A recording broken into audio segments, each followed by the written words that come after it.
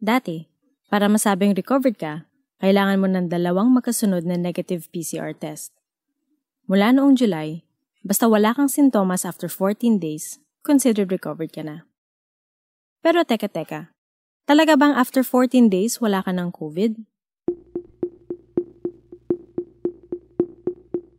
Ako si Josa Quiñones, at ito ang Teka segment na COVID Corner, ang inyong explainer tungkol sa nature at treatment ng coronavirus.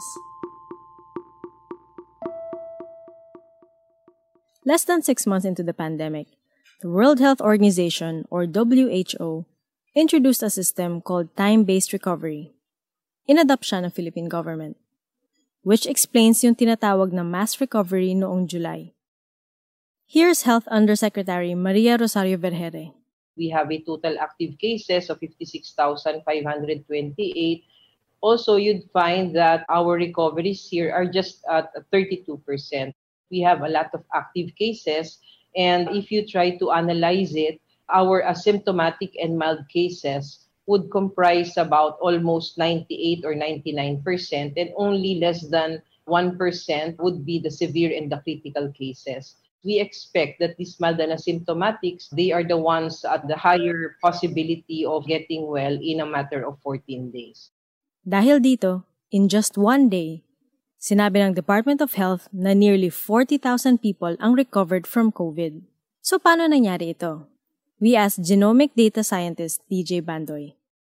Ang time-based recovery para sa COVID-19, ito yung pagbabatay sa bilang ng araw kapalit nung testing. Kasi dati, para masabi na magaling ka na sa sakit, kailangan mo ng 2 negative.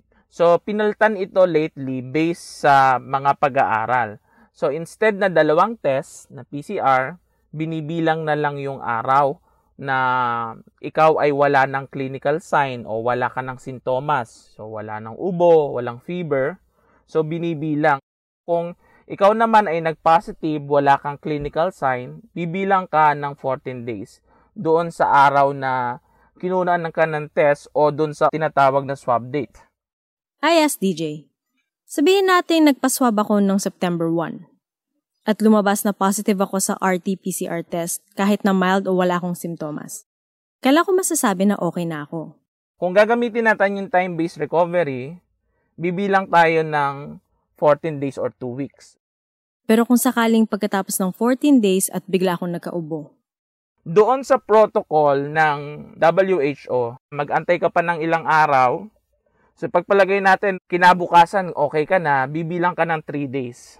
Para ma-fulfill mo yung last day na may clinical sign plus 3 days. So lalabas, hindi siya 14 days. So 14 days plus 3 days from the time na nagkaroon ka ng clinical sign. From the time this pandemic started, narinig na natin yung 14 days, yung 2 weeks na sinasabi ng mga doktor. And DJ says this is based on a study na nagsasabing yung coronavirus ay pinaka-nakakahawa sa first 14 days. Yung kasing virus, nagmumultiply yan sa loob ng katawan. Pero kagaya nga ng sabi nila, walang forever. So hindi siya magmumultiply forever. Meron lang siyang limitation. Basically, in 14 days, ubos na yung resources ng virus sa loob ng inyong katawan to multiply. And by that time, lumalaban na ang katawan mo. Ito ang analogy na binigay ni DJ.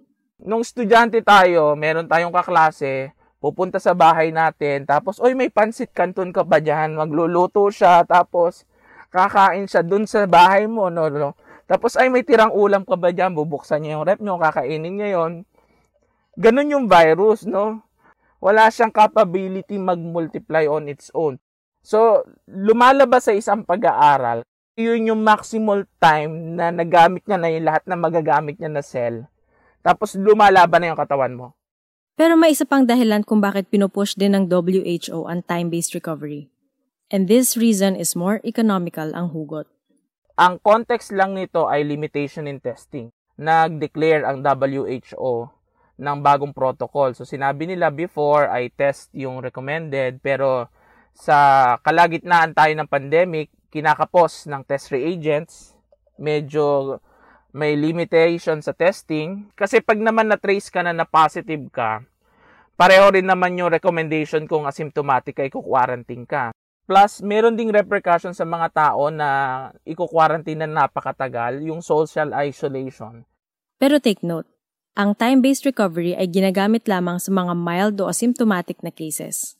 Hindi natin ibinibilang ito doon kasi yung severe, lumalampas minsan ng 14 days nasa ospital pa rin.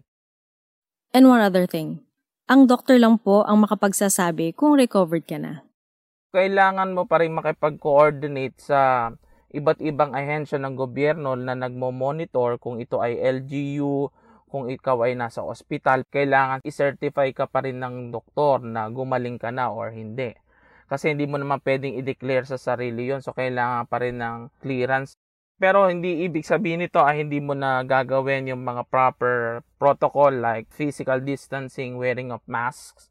Patuloy pa rin nating dapat gawin itong mga proper social distancing protocols. Thanks, DJ! And that's it for Teka Teka's COVID Corner.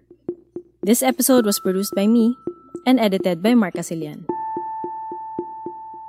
Follow Teka Teka on Spotify, Apple Podcasts, Google Podcasts, or wherever you listen.